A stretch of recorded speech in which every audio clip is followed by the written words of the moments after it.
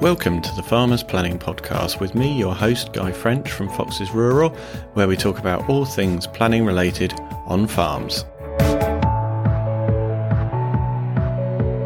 Hello everyone and welcome to the Farmers Planning Podcast. This is episode 1 and I'm your host, Guy French. Now you'll have to bear with me a little bit on the first episode because I have never done a podcast before and this is the first time that I'm attempting it.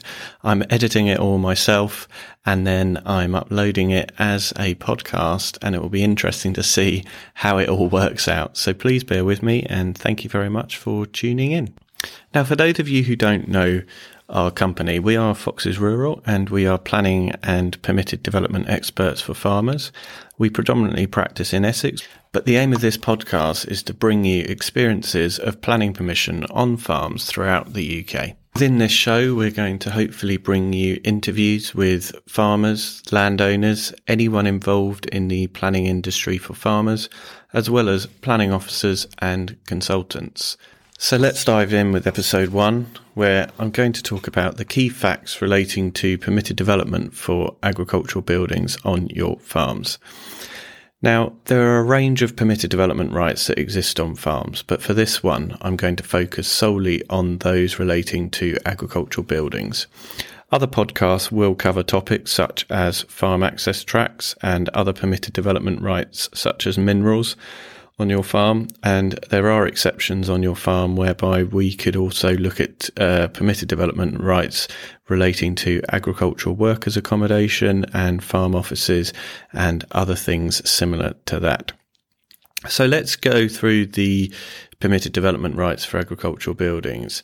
Now, everyone's always heard of something called a 28-day notice. Now, a 28-day notice is not quite as simple as how it sounds, whereby you submit a notice and within 28 days you receive a notification from the local planning authority as to whether or not you have achieved your permitted development application.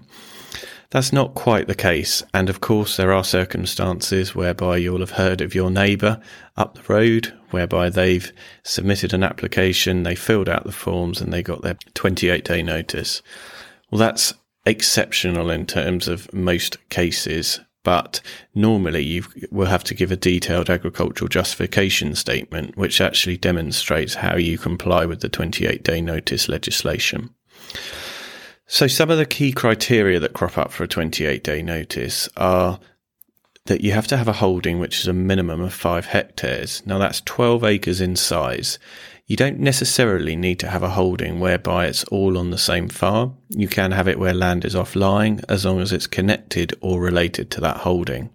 So there are examples where I have done applications for clients whereby their main field that we might be putting an agricultural building on could only be about 3 or 4 acres.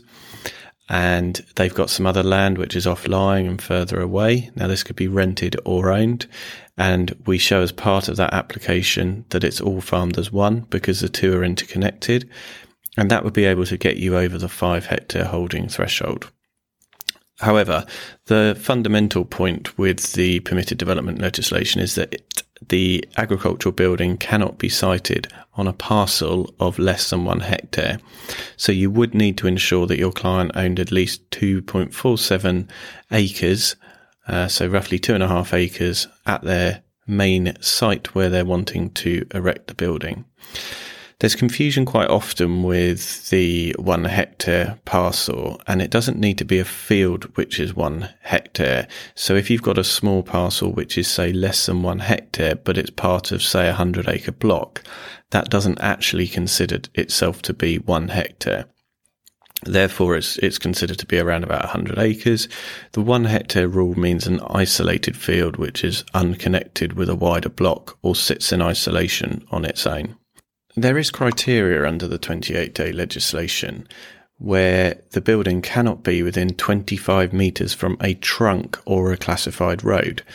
Now, this doesn't mean that you can't build a building within 25 metres of a road. It just means that if the road is classified on your local highways list, so whether it's a Class A, B or C road, sometimes categorised as Class 1, 2 or 3, Or if it's a trunk road, such as a main dual carriageway or motorway, then the building cannot be within 25 metres of that. If you're along a lane or a quieter road, you will probably find that this road is unclassified, and it is then possible to use your permitted development rights within 25 metres of the road. Now, the 25 metre measurement commences from the metalled part of that trunk road.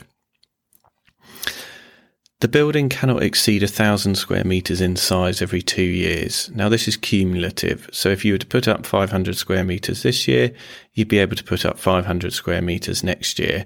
And in year 3, you'd be able to put up another 500 square metres. So it's a bit like a credit card when you're using a balance, depending on what your square meterage is. The building must be designed and be reasonably necessary for the purposes of agriculture. This is where we, as agents, would go into quite a lot of detail relating to the agricultural justification relating to your building. Now, within this agricultural justification, we would need to ensure that it's consistent with other applications that you've submitted on your farm, and also provide detailed justifications in accordance with agricultural calculations to demonstrate that the scale of the building is reasonably necessary for the purposes of agriculture. Now, if you're within 3 kilometres of an aerodrome, you are limited to 3 metres in height. I quite often find confusions where clients will say, oh, well, I have an airstrip, or my neighbour has an airstrip, and we're within 3 kilometres of that aerodrome. Unless the aerodrome is classified by the Civil Aviation Authority with a licence, then it's not actually classified as an aerodrome, and you can build within 3 kilometres of it in excess of 3 metres in height. You'll quite often find that hobby airstrips or hobby aerodromes are not actually registered with the Civil Aviation Authority. It will normally be the higher profile sites that are. It's quite easy to find out whether or not it's appropriate. You effectively search on the Civil Aviation Authority website and look for licensing of aerodromes. Now, under the 28-day legislation, you are restricted to using the building for agriculture for its initial 10-year period. It's not that you cannot change the use of that building within the initial 10-year period, but it's quite often frowned upon by councils, and the councils do have the power not to grant a change of use within the first 10 years, and also have the ability to make you take the building down under the permitted development legislation. You've therefore got to ensure that the building is used for agriculture for its initial 10-year period, and by implementing your 28-day notice, you will also offset something called your Class Q permitted development rights. Now, your Class Q permitted development rights are the right for you to change either 465 square metres or 500 square metres of agricultural buildings on your farm to residential. Now, those buildings must be over 10 years since they were erected before you can actually implement those Class Q rights. But you've just got to bear in mind that by submitting a 28-day notice for an agricultural building, you will lose those permitted development rights for 10 years.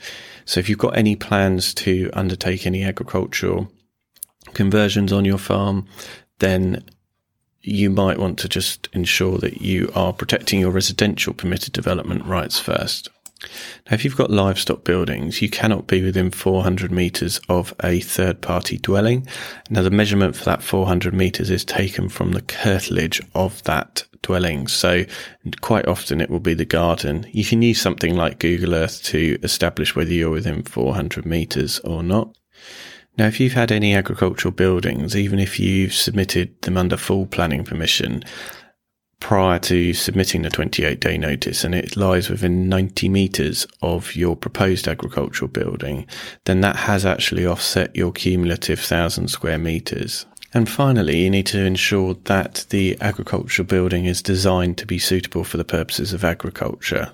Therefore, you cannot submit plans for a building that is appearing to be a residential dwelling or anything that might not be fit for purpose. So if you're building a grain store, but you submit an application for a timber frame building with lots of windows and doors, then that's not designed to be reasonably necessary for agriculture, and it's unlikely that it would be used for modern grain storage. You're much more likely to be using something such as a steel portal frame building with concrete panelling and some roller shutter doors.